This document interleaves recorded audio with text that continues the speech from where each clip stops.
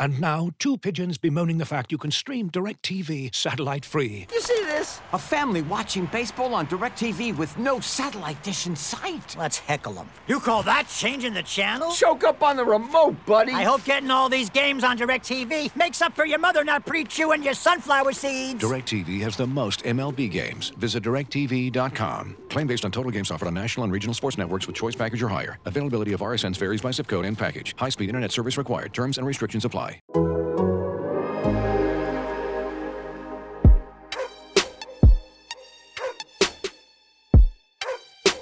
This is the Civilized Barking Podcast with Zach Jackson.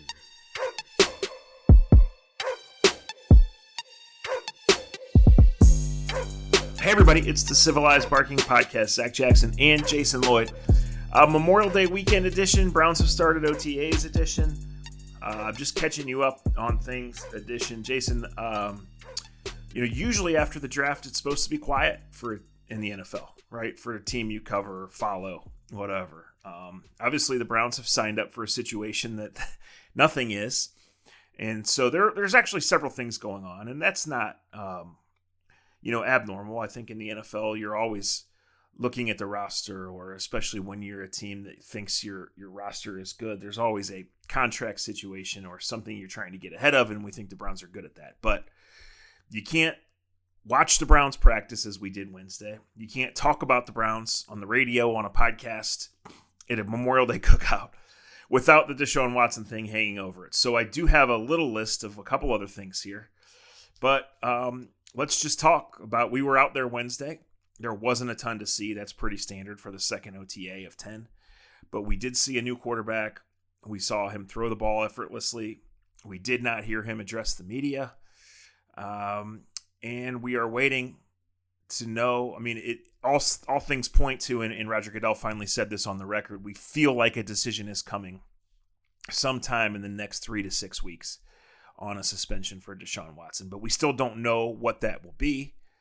And obviously that can go a long way towards determining how this season goes for the Cleveland Browns. Yeah, start with on the field first, I guess, when we were out there. And I was kind of glancing around and hadn't really watched Deshaun throw a ball. And you said it just comes out of his hand different. And I started watching a little bit more closely. And it was like, holy crap. Yeah. You can see, listen, it's OTAs and it's summer and the weather, it's spring and the weather's good. And these guys are in shorts and helmets and, it's not really a pass rush or anything like that.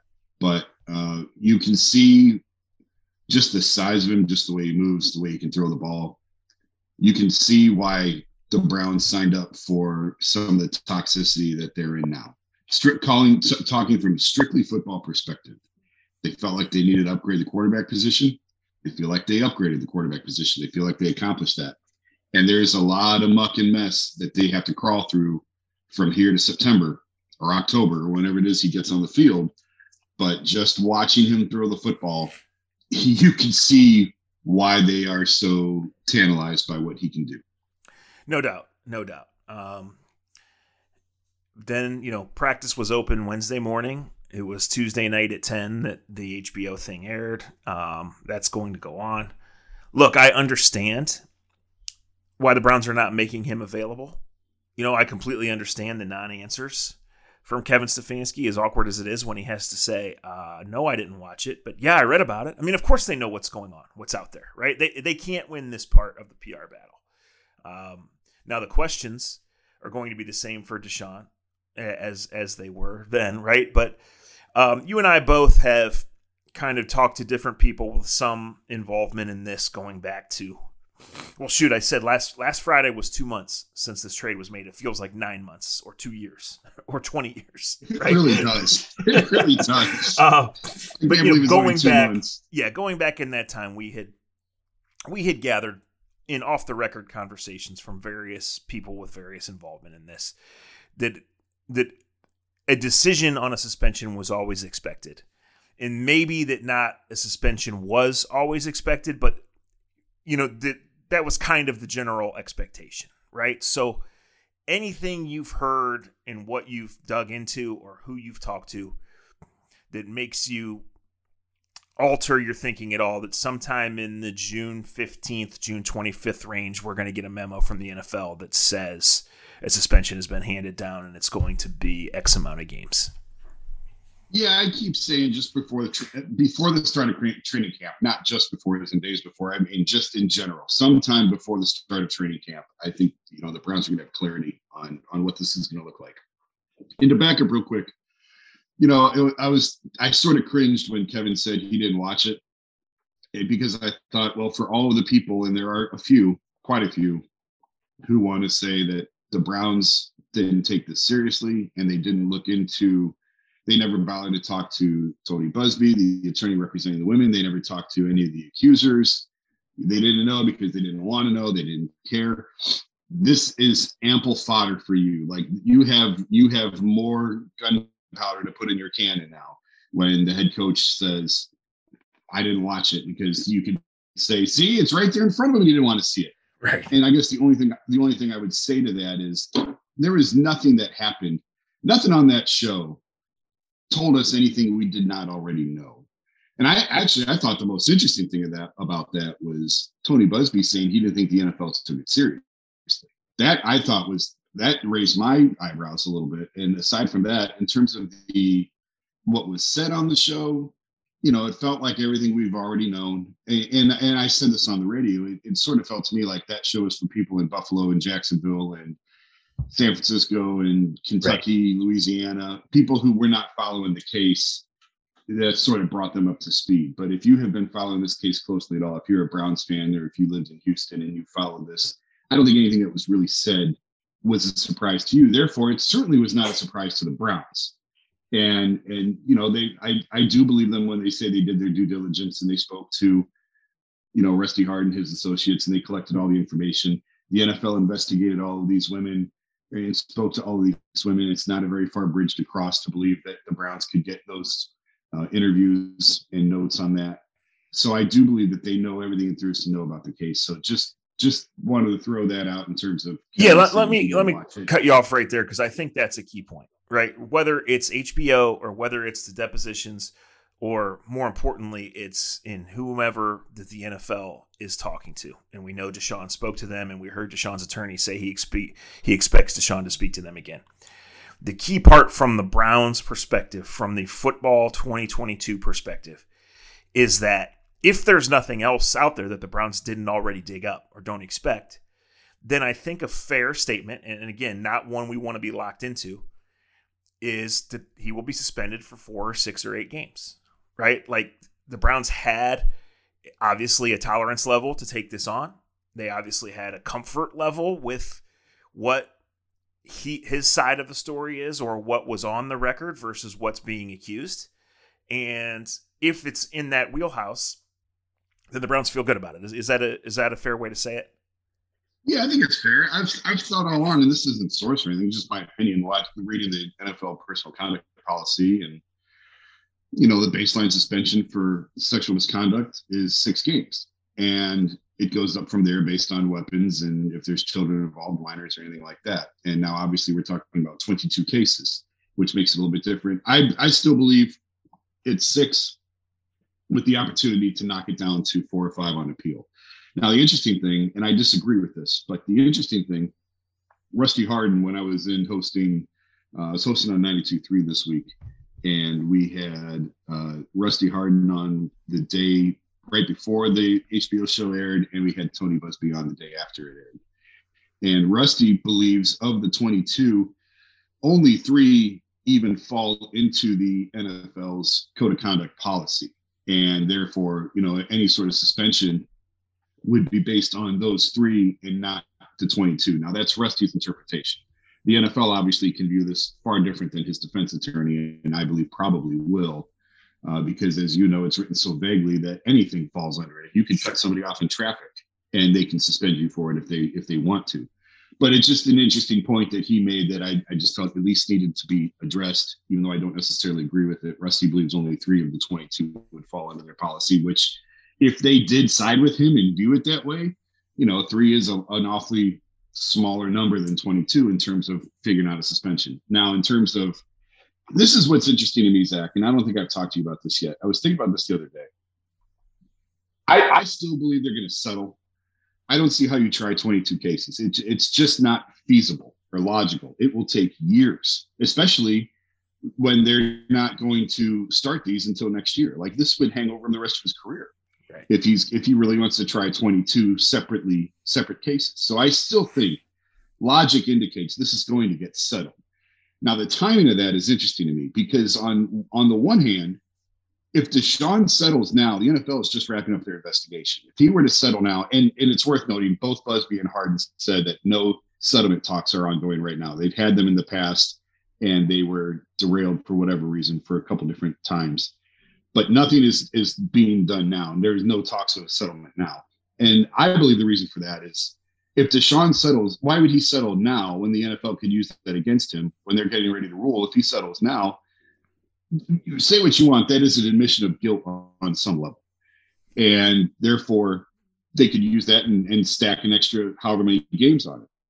The flip side to that, why can't the NFL go to him and say, listen, we have all the information. Clean this up and get rid of it. And it will be 3 games, 4 games, 5, whatever it is. If you don't settle these, if you embarrass us and take this to court, it's going to be substantially stiffer. They may not admit that publicly, but can they have that conversation with him? Yeah, I don't know the answer there. I think you raise interesting and then obviously complicated questions, as they all are around this. I mean, I think the court of the public opinion, it has to weigh in the NFL's decision here, right? The HBO, like you said, the HBO show was not necessarily for people in Houston or Cleveland or Browns fans who feel either way about this, right? And so I just don't think that there's any way that this is a 3 or 4 game suspension. I think human nature says, and like you mentioned, the open-ended nature of the rules to start with, human nature says the NFL is going to throw a hammer at them. And that doesn't mean, again, 12 games a year, indefinite, right?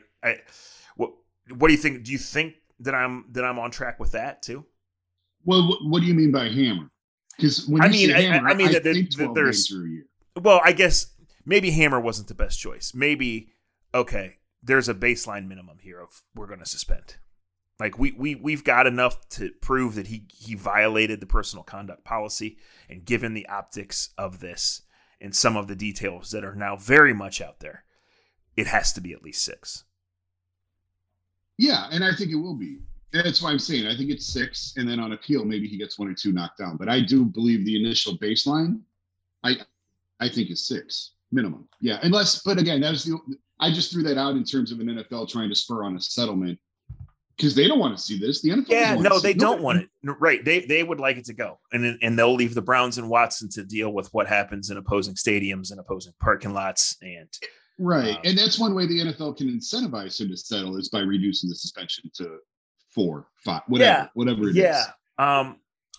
That certainly is interesting, but I think most fans are probably more in the here and now in terms of when are we going to have our quarterback, right? Because as embarrassing as this whole thing is, and as awkward as this whole thing is, and it's at least that, regardless of which side you're on or if you're extremely to one side or the other, like to have some awkwardness in May and to have your team talked about for 2 quarterbacks who probably one certainly who won't be playing for this team anymore in Baker Mayfield, and one who might not be for a while.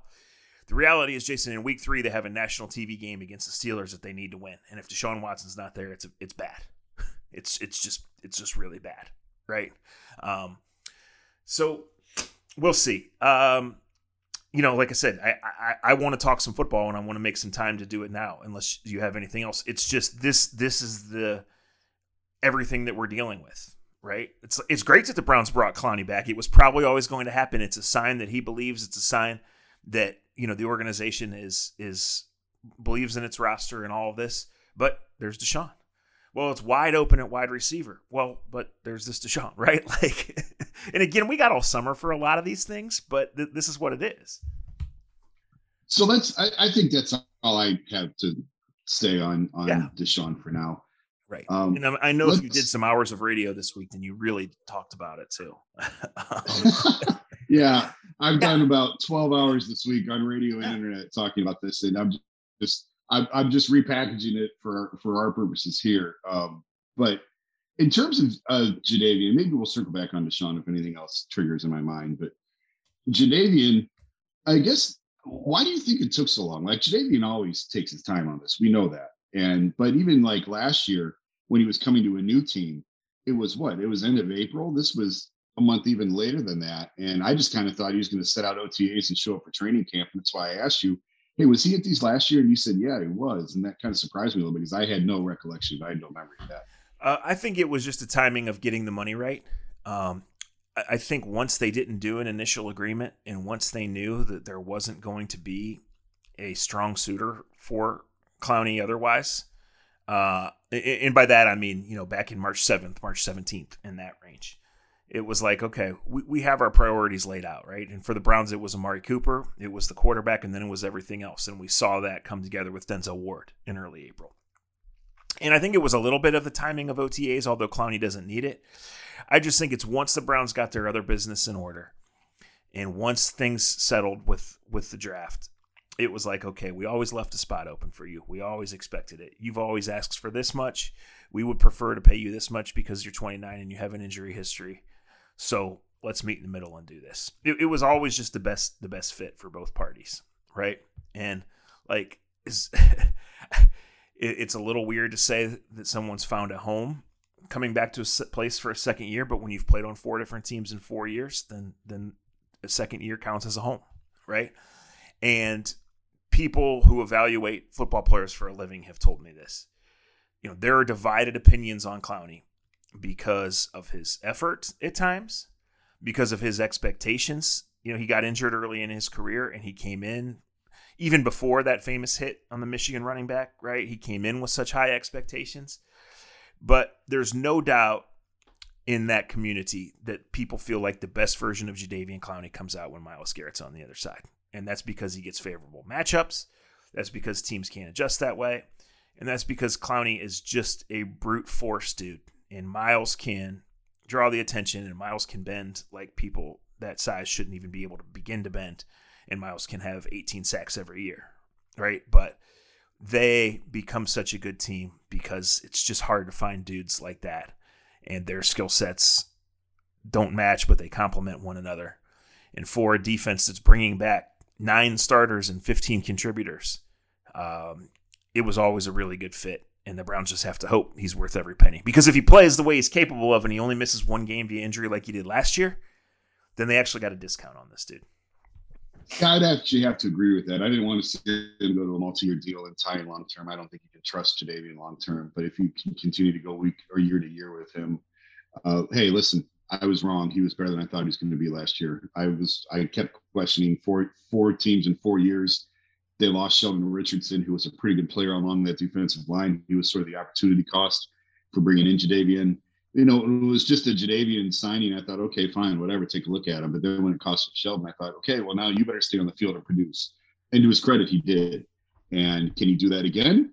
We'll see. I think you bring up an excellent point, obviously, about having Myles on the other side. I think that's very appealing to him. I wonder, do you think the quarterback change played into his decision to come back at all? We know Baker was polarizing. It's the other side of the ball. I get that. But Baker was so polarizing in that locker room. If Baker returns as the quarterback, is Jadeveon here? Probably not, but I don't know. I mean, for 2 years we weren't allowed in the building, so I can't speak on the locker room dynamic specifically to those two. I can tell you, we know it was. I think you just look at Clowney. Of course, he's going to play for a playoff team. Of course, he's going to play for a team that sees him as a piece to help them get where they want to go and make those plays. So he has some history with Deshaun Watson. He was in the position to be picky, right? And for the Browns, it was like the draft went a certain way. Because of the way they structured his contract last year, he was already counting almost $4 million on the cap. Even with Baker, they had adjusted things and done things enough to make it so they could sign him. Like, it always just made the most sense. And I think probably at times they might have sweated some other team coming in with an offer, but I just think the reputation is real that teams are hesitant to commit too much to him. And again, he might not want a 2 or 3 year contract, right? Like, that just hasn't been his nature. I mean, when I asked him about it repeatedly, he would say, yes, I've been around this league, but please know that that's been my choice and no one else's. So, I think he looks at Miles and says, hey, this dude is awesome, and this dude makes me better, and he can help me show that I still always could have been this, He ran up those sacks at the end of the year, and the 2 in the last game got him that bonus. But guys, let's be honest. Jadeveon Clowney has made a lot more than $250,000 in his career, a lot of times over, right? He's a paid hitman. He's really good at what he does. And that leads me to this football point on kind of where the Browns are. And again, these are just things we're not talking about because we're talking about the quarterback all the time. You've got a team that's bringing back almost everybody. Not Jarvis Landry, not J.C. Treader, not Austin Hooper. But Jason, 9 starters listed and 15 guys on defense, 4 offensive linemen, right? The deepest running back group in the league made the move to get Amari Cooper, which is a short-term discount, and we'll see, how long they're paying for that. But this defense finished playing really well last year. Like, you just look at the football structure. This team was 8-9 and missed the playoffs and was disappointing and was a circus in many ways. But these guys in charge looked and said, if we fix the passing game, we can win the Super Bowl. I don't disagree with that. Like, yeah. The 2 areas that separated the Browns from the Bengals were quarterback and kicking. Yeah. And theoretically, they upgraded both. And no doubt. and that's the team that won the AFC and went to the Super Bowl. The talent on this team is unbelievable. I was talking to someone else in the air. I forget who it was on the sideline watching whatever day, all the days ran together. Now Wednesday, I guess 2 days ago, we were out there and said, like, just look at the talent on this field, on this roster that they've assembled. It takes more than talent to win in the NFL, but they've got the talent component covered on both sides of the ball. And to bring back 9 starters on defense is almost unheard of in today's cap issues. And I so 2 things. I want to get to Njoku, but I want to just now that we know Jadeveon is back, just run through, because I'm still curious what they're going to do at defensive tackle. So just run through as we stand here at the end of May, what you project the 2 deep to be on the defensive line, and if you foresee any other moves or if this is it at this point. Yeah, so it's Taven Bryan and Jordan Elliott were the first 2 defensive tackles up, and that wasn't a surprise. They drafted Winfrey. They'll give him every shot. In between those guys is Tommy Togiai and Sheldon Day, both of whom are backups. That's just what they are. So I think Day thought he should be playing a little more last year, and they played the draft picks in front of him. I think that's why Elliott's first in line. He's their draft pick. We'll see. But we're coming to a different phase of the team where they're going to have to pick the best players and not necessarily their own guys, right? So you have Clowney, you have Miles. They picked up Chase Winovich to try to win the designated pass rusher role. Takk McKinley. He is not as good a player as Takk McKinley was. Can he do that? Can he help the Browns? Sure. He's in a contract year also. They brought in Stephen Weatherly, who's played, he's a backup defensive end in the league. That's what he is. I think he's 28. He's been around 6 or 7 years. It's similar to the Malik Jackson signing. He's a guy we know we can get something out of, right? Then they draft Alex Wright in the 3rd round. So, looks the part, has the skills, fit their mold, and they think he can give them something this year. Is it going to be right away? Is it going to be a bunch? Well, they hope not, for one. I mean, he's a 21-year-old kid who was playing at UAB. But again, that's why as soon as they drafted him, I'm like, yep, Clowney just went from 90% to 97% coming back, because that's the perfect bridge, right? So when you look at this team, defensive tackle stands out as a weakness. It could be the weakest spot. It could be one of the weakest defensive tackle groups in the league. But that's this front office. They value pass rush out of the defensive tackles, and they'll have 1 or 2 big guys who are in to play the run. Like they're just going to prioritize the other positions. That's what they've done. So they look around and say, okay, we got Jacob Phillips and Grant Delpit. It's time for them to take a leap. I'm still a little curious with the Troy Hill thing. It seems like a lot to put on Martin Emerson as a 21-year-old rookie when you know Greedy Williams is going to get hurt, when you know Warden Newsome aren't going to play 17 games, right? So we'll see there. But yeah, you're bringing back a lot of players on this defense, and you're saying we are really good at corner and pass rush, and that's what the best teams are. So, it's brought back Anthony Walker because you know what he brings. Ideally, will he play 80, 85% of the snaps again? No. That's on Jacob Phillips to stay healthy. That's on JOK to take the leap that they think he'll take. Clowney always being out there, not being in their pocket, I guess. I can't say that with authority, is part of the thinking. But, Jason, I think the other part is they feel like they hit absolute home runs last year with Greg Newsome and JOK. Both of whom fit their mold, are 22, are uber athletic, or just getting started. Like, they feel like they got a lot of cornerstones, and those guys are only going to get better. So they were able to play the value game and bring in a developmental corner in Emerson and bring in a developmental rusher in Alex Wright, thinking that those guys in 2 years can be replacing someone else. But for now, like, they feel good about the pipeline. Obviously, it's hard to feel great about defensive tackle and in not knowing, in the back end.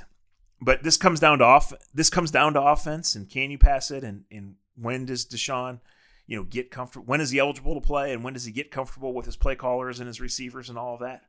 But defensively, yeah, and it's not talked about enough, and not just because of Watson. Like, you need the offense to win championships, but your defense should be able to take a leap, and it should be good enough to help you win a couple early if you have to play ugly ones, or if you're going through some growing pains and stuff, which you're going to be, because it's not just a suspension, it's a lot of new pieces. Deshaun Watson is so talented.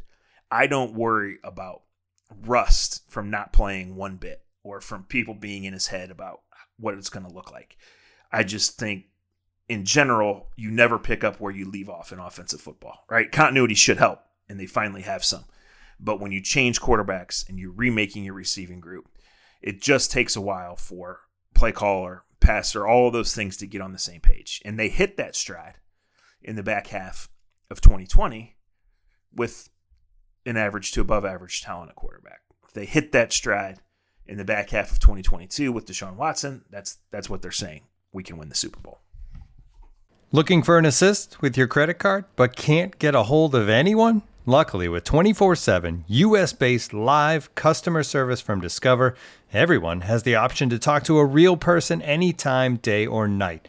Yep, you heard that right. You can talk to a real human in customer service at any time. Sounds like a real game changer if you ask us. Make the right call and get the service you deserve with Discover. Limitations apply. See terms at discover.com/creditcard. And now, two pigeons bemoaning the fact you can stream DirecTV satellite-free. You see this? A family watching baseball on DirecTV with no satellite dish in sight. Let's heckle them. You call that changing the channel? Choke up on the remote, buddy. I hope getting all these games on DirecTV makes up for your mother not pre-chewing your sunflower seeds. DirecTV has the most MLB games. Visit DirecTV.com. Claim based on total games offered on national and regional sports networks with choice package or higher. Availability of RSNs varies by zip code and package. High-speed internet service required. Terms and restrictions apply. The Njoku thing is interesting to me. I think, correct me if I'm wrong, I think you were a little surprised when they franchised him. But as you've said 100 times, it's supply and demand, and there's just not a lot of good tight ends out there. And that's why you see guys who haven't played tight ends since high school being brought in on tryouts and getting looks at former college basketball players, just because there's such a dearth of the position. And then for Njoku on top of the franchise tag that I think you can argue, has he really earned that much? Now is holding out for a new deal, or just skipping OTAs, which I guess is not really a holdout until we get to training camp. But he's interested in a new deal, and I told you, I guess he sees the leverage that he has, and he's applying it. Why would the Browns want to negotiate a multi-year deal with David? And maybe it is just a one-year deal, although I'd have to think it's a multi-year deal if he's on a one-year franchise tag and wants more than that. And the only thing I could come up with, and I guess this ties into a broader conversation that we really haven't had yet. I know the cap is going up next year, but it feels to me that next year is when the cap, for the first time since the Browns returned in 1999, the cap is going to become a thing as early as next season. Is that correct? Especially when you consider what Deshaun's base salary is going to be when in year two of this deal. And then would that behoove the Browns? I mean, what if Njoku balls out this year under Watson? I have my doubts that's possible, but let's say he does. How much would they be saving by signing him to a multi-year deal now, as opposed to, let's just say Njoku has a really good year on a one-year deal. Now you have to go through this again next year, and now you've got cap constraints tying you down to that as well. Am I close to something here? Or am I? Yeah. No, you ask really valid questions. I would say the first thing you have to do is take the word earned and throw it out the window on this discussion.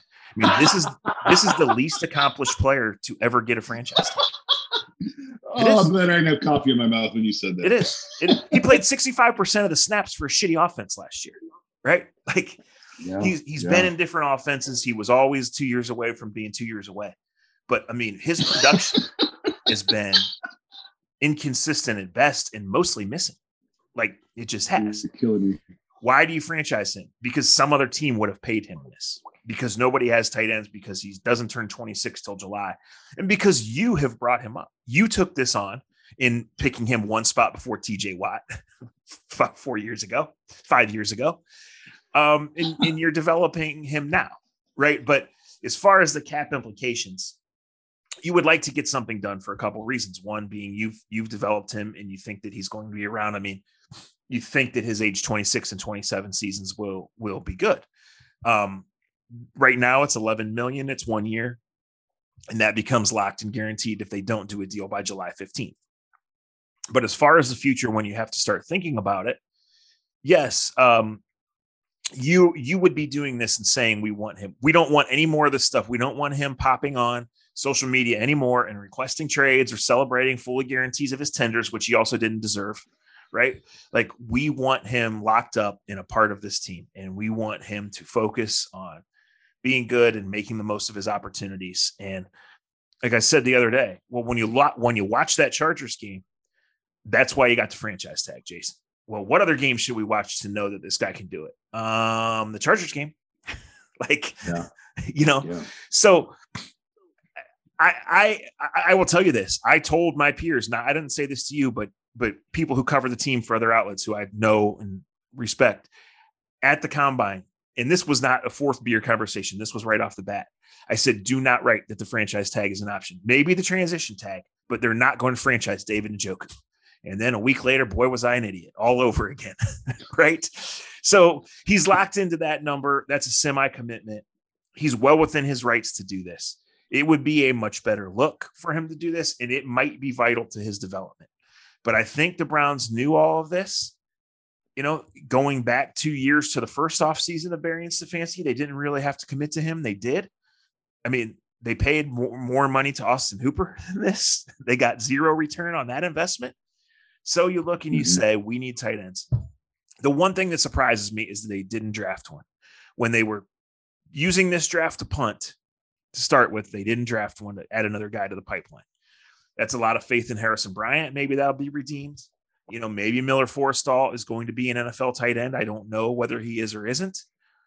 Maybe the tight end is going to be mostly phased out, and they're going to use Njoku to create matchups and think that, guys can't cover him, and Watson's going to deliver him the ball in places that he just absolutely catches it. I do think they're high on Harrison Bryant. Like I've been told that they really like him, and maybe this is the opportunity to clear the way to give him a larger role. Yeah. So it's mystifying. It's one thing that stands out now as the theme of this whole podcast. When you separate yourself from the headlines and the uncertainty and you look and what stands out as head scratching. But I think this front office has earned a little bit of benefit of the doubt, specifically in the terms of long-term planning and where they want to be. And, I think they want to get, to answer your question, which I failed to do among this 8-minute rant. I think they don't want to be doing this again. I think they would like to get a deal done and have him under contract for at least 2 years guaranteed and quit doing this dance and quit saying maybe, or we'll see how it goes. Right. So maybe that happens because they've positioned themselves to do that. When you look at the long-term planning of this team, and yes, the cap's going up, there's still a lot of money they keep pushing down the road. When you're going to have Deshaun Watson for that time, and when you think you're going to have Miles and Denzel and Newsome and JOK for all this time, and you think you're going to be a contender, that's fine. That's the cost of doing business, right? You're going to make these decisions all the time.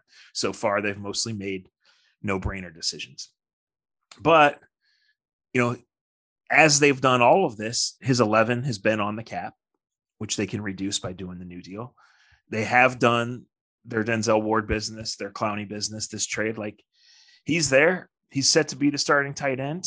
He doesn't have to come to mandatory minicamp or training camp without, signing a tender. But I think the goal of doing this was always to get something done. And I think before July 15th, they will.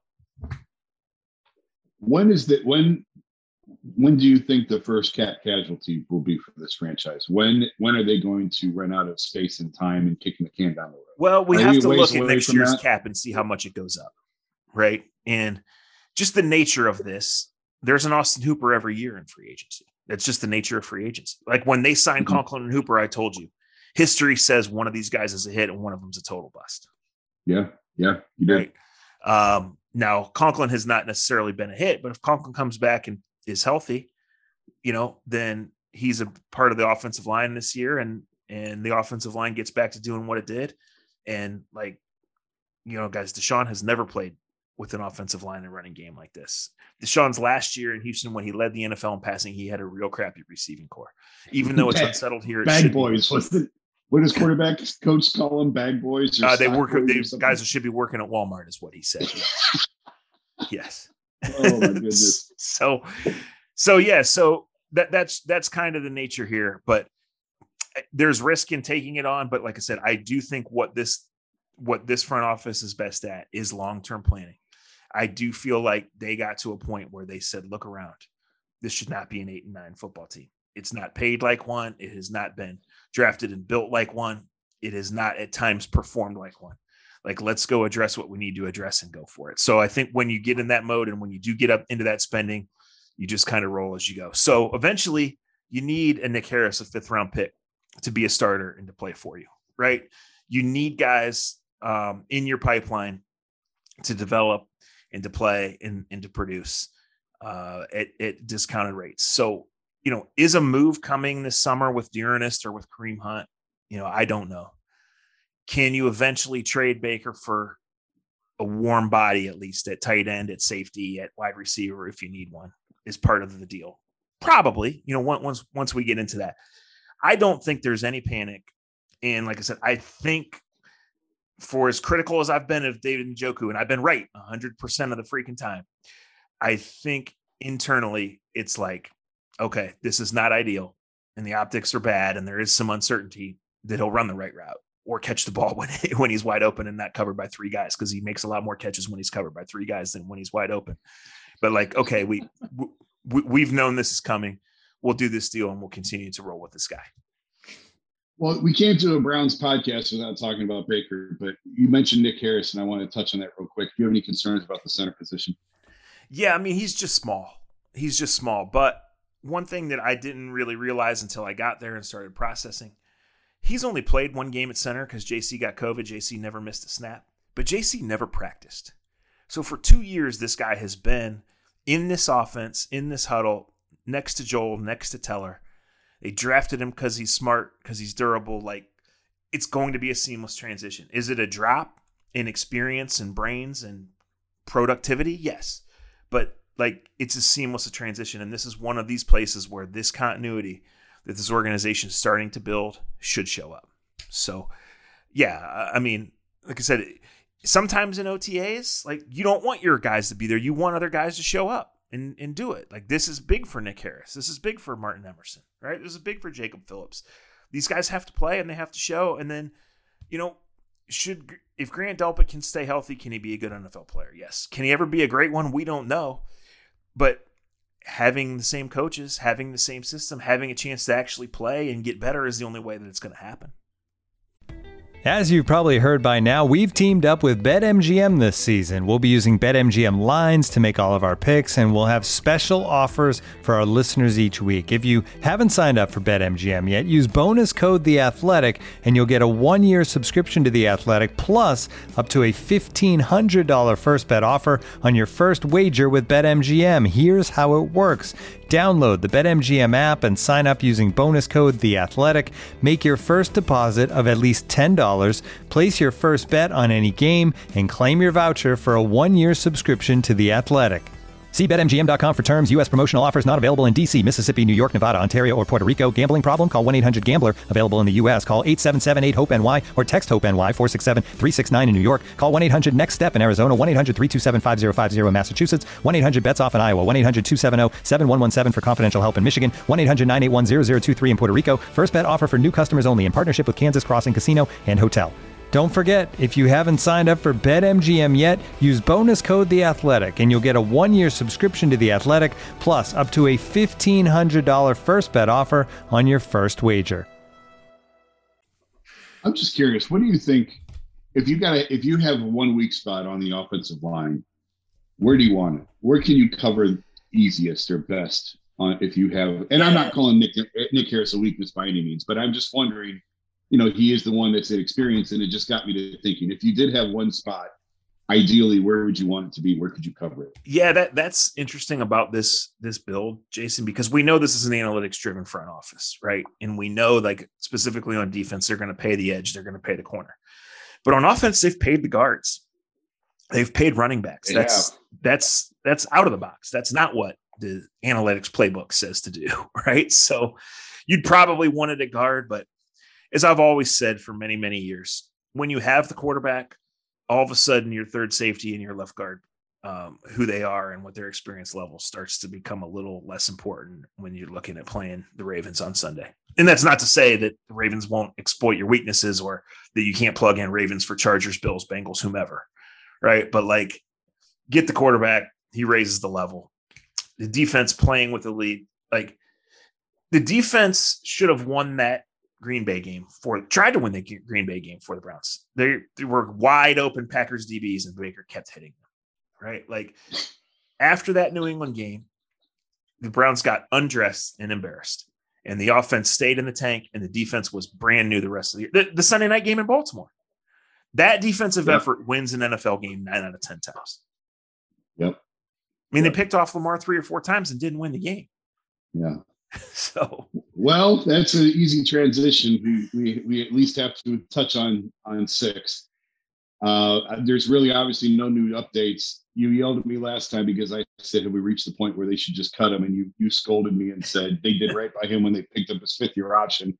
Shut up, fool, and go away, and don't ever ask that again. But I am going to ask that again, because here's the thing. If you have to pick up $16 million of his salary or $15 million or whatever it is, why not go to him and say, listen, we're going to have to eat this money anyway. Give us back $3 or $4 million. You can go pick your spot. You can go wherever you want. Because what are you really getting? You're the one who sort of coined the phrase, how many 5th rounders do you need? That's all you're going to get. And I know you just said, and you mentioned this before, maybe you get a tight end or a linebacker or some sort of warm body for having a player-for-player trade. But why not? Because I just wonder, and maybe the NFL is different from my experience with baseball and the NBA, but I just think players look around and players may look at the Browns and say, man, this dude was their starting quarterback. And look how they're doing them. And I just wonder if comes a point when, if you hold on to him through training camp or the start of training camp or whatever, you have eliminated any chance of him earning the starting job. If you make this trade in the end of July or August or whatever, I don't see how he has an opportunity then to start. And maybe he's not going to give back $1 because he's not assured of anything beyond this year anyway. But I would have to think in endorsements. And listen, this is a guy who has always bet on himself and could think that he can earn that money back. And this is all a hypothetical conversation. I have no idea if he would give back $1 on that deal or not. But why not go to him and say, give us back $4 million and you can go pick your next spot? Because you can still get something for him. You really think I hear you on the player reputation thing, but players don't like this guy. And because he's not giving back $1, he has no reason to. It's guaranteed. I don't know what his NFL future is. Like, here's how I see it. Sometime between next week and June 15th, every team across the league finishes its off-season program, right? Every schedule's different, but sometime in the next 21 days from right now, where we are, it finishes. There are 5 or 6 teams that could and probably will look at their quarterback situation and say Baker Mayfield can play for us. Some of those will say Baker Mayfield can start for us. Most, if not all of those, and it could be bigger than 5 or 6, would say Baker Mayfield upgrades the talent and Baker Mayfield's worth a look. However, of those teams, almost all of them cannot win the Super Bowl. So then you have to look in your long-term planning. Then you have to look at his reputation, right? Then you have to look at what is the price. So in Carolina, where they have a win now situation because the coach will get fired otherwise, he might make that push. In Seattle, where it's Drew Lock, who's only under contract for a year like Baker, and it's Geno Smith, who's a backup, and that's what he is, maybe not, right? The Browns just feel confident. And again, no one has told me this directly, but this is from asking, and this is just reading the various rooms. The Browns feel confident that at some point, whether injury, underperformance, or whatever, there will be an opportunity for them to get something. They will have to pay half to 70-ish% of the salary, but they will get something in return. They will get him off the books, and they will give Baker an opportunity then. I think if there really was a screaming opportunity right now, something would be done. I think if the Browns deep at their core thought that they had wronged Baker Mayfield in any way, they would do exactly what you said. I don't think either of those things are the case. And I think, therefore, we wait till June 15th, June 20th, August 20th to see. Like, Mason Rudolph's going to fall off the depth chart completely in Pittsburgh, right? Baker's a way better player than him. Yes. Right. But Mason has played, and Mason makes like $2 million, maybe not even that. Also only under contract for 1 year. If you needed a guy to get you through a week of practice and 2 weeks of games and not completely embarrass himself, what would you do? Right? Like, I just don't. I think the Browns feel confident there will be a market. I don't think that they believe that there is one. And I don't think that they feel like they've wronged him at all. And I completely agree. Like, I know it's awkward, and I know it's on the outside, and I know that everything he does is a lightning rod. And thank him for driving a lot of conversation on this podcast for a long time. Right. But like, of the things that Andrew Berry's done wrong in his short tenure of a Browns GM, I would fire off a lot of them. And there aren't a lot, but I would fire off as many as I could count on one hand before I ever got to thinking he's mishandled this. I don't think they've wronged Baker either. I want to be clear on that. Like I've said from the start as well, like they did exactly what they said they're going to do. Baker could say that they lied to him or whatever he said on that podcast, but that's simply not true. The story, as we all understand it, was the Browns went to his representatives and said, we're going to try and upgrade with one of the elite guys. If we can't get them, you're the guy. That's exactly what they did. So I don't think that they've wronged him. I just think that there's a measure of, hey, listen, you did do a lot for us over the last however many years. You did help raise us from the ashes and take us to a level that we had not been here before. So here you go. So it's not so much a make good of, boy, we really screwed you over, so here you go. It's just sort of like, they did with Odell to an extent last year, of cutting him loose and letting him go wherever he wanted. And I understand there was zero trade market for him at the deadline. But it's just an odd look that they would do that for Odell and not do it for Baker, and wind up shipping him off to somewhere else that maybe necessarily he doesn't want to go. But such is the nature of the NFL. Yeah, I just think that I don't think there's 1 ounce of them that says next March, if we get through this suspension and through this drama and we play well and we lose in the divisional round, say, right? I don't think there's 1 ounce of them that thinks that anything that went down with Odell last September or October, or anything that's gone down with Baker over the last 2 months, prevents them from getting that guy they really want next year. Yeah. So that's what it comes down to. And then that's the other overlooked thing here, Jason. They didn't get Deshaun for this year. This team is built to win, and the moves, as we've explained, say they're ready to win. But they got Deshaun Watson to be the quarterback of this team for a long time and to open a long window of championship contention. So They did. But if this suspension is like the season, and I don't think it will be, but if it is, that is disastrous. And it is an awful look for this franchise. That is. It changes the vibe. It changes the outlook. It changes the internal day-to-day thinking. It turns how decision makers are viewed and how everything goes. There's no doubt. Somebody gets fired. I believe somebody gets fired. If he's out for the year, if the NFL suspends him for a year, somebody made a vast miscalculation. Yes, or multiple somebody's did. Yeah, because even internally, if they still believe in those guys, like externally, it would say, hey, you told us you did the research. You told us you were confident in this decision. You told us this guy was here to win games, and he's not here for the games. Yeah. But I'll also say, like, I know there's a lot of talk out there, and some talking heads have continued to maintain that Baker could come back. Listen, I don't see any scenario at all on this universe where Baker Mayfield ever takes another snap for the Browns. I don't care if Deshaun's out the entire season. I just don't see a scenario where Baker's ever under center for this team ever again. It is 0% right now. And even in the realm of crazy things happen in the NFL, like Odell coming back right now is 0%. Odell in 3 months coming back could be 3% or 6%. I don't see a Baker scenario ever getting over 1%.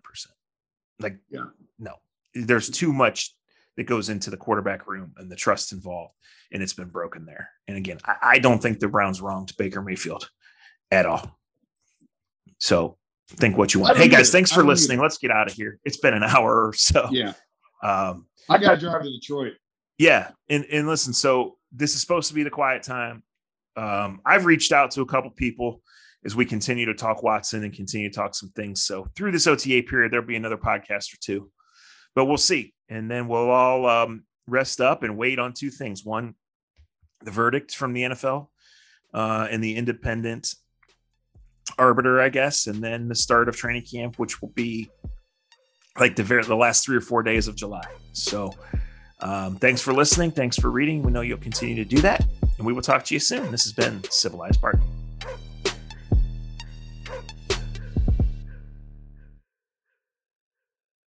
Looking for the best place to buy tickets for any of your favorite teams or sporting events? We've got the spot. Our partner, StubHub, has been the leading ticket marketplace in the world for over 20 years, providing a 100% guarantee with every order. From a worldwide selection of live events, the widest choice of tickets, and industry-leading partnerships, StubHub has what you need to purchase with confidence. StubHub, an official partner of The Athletic.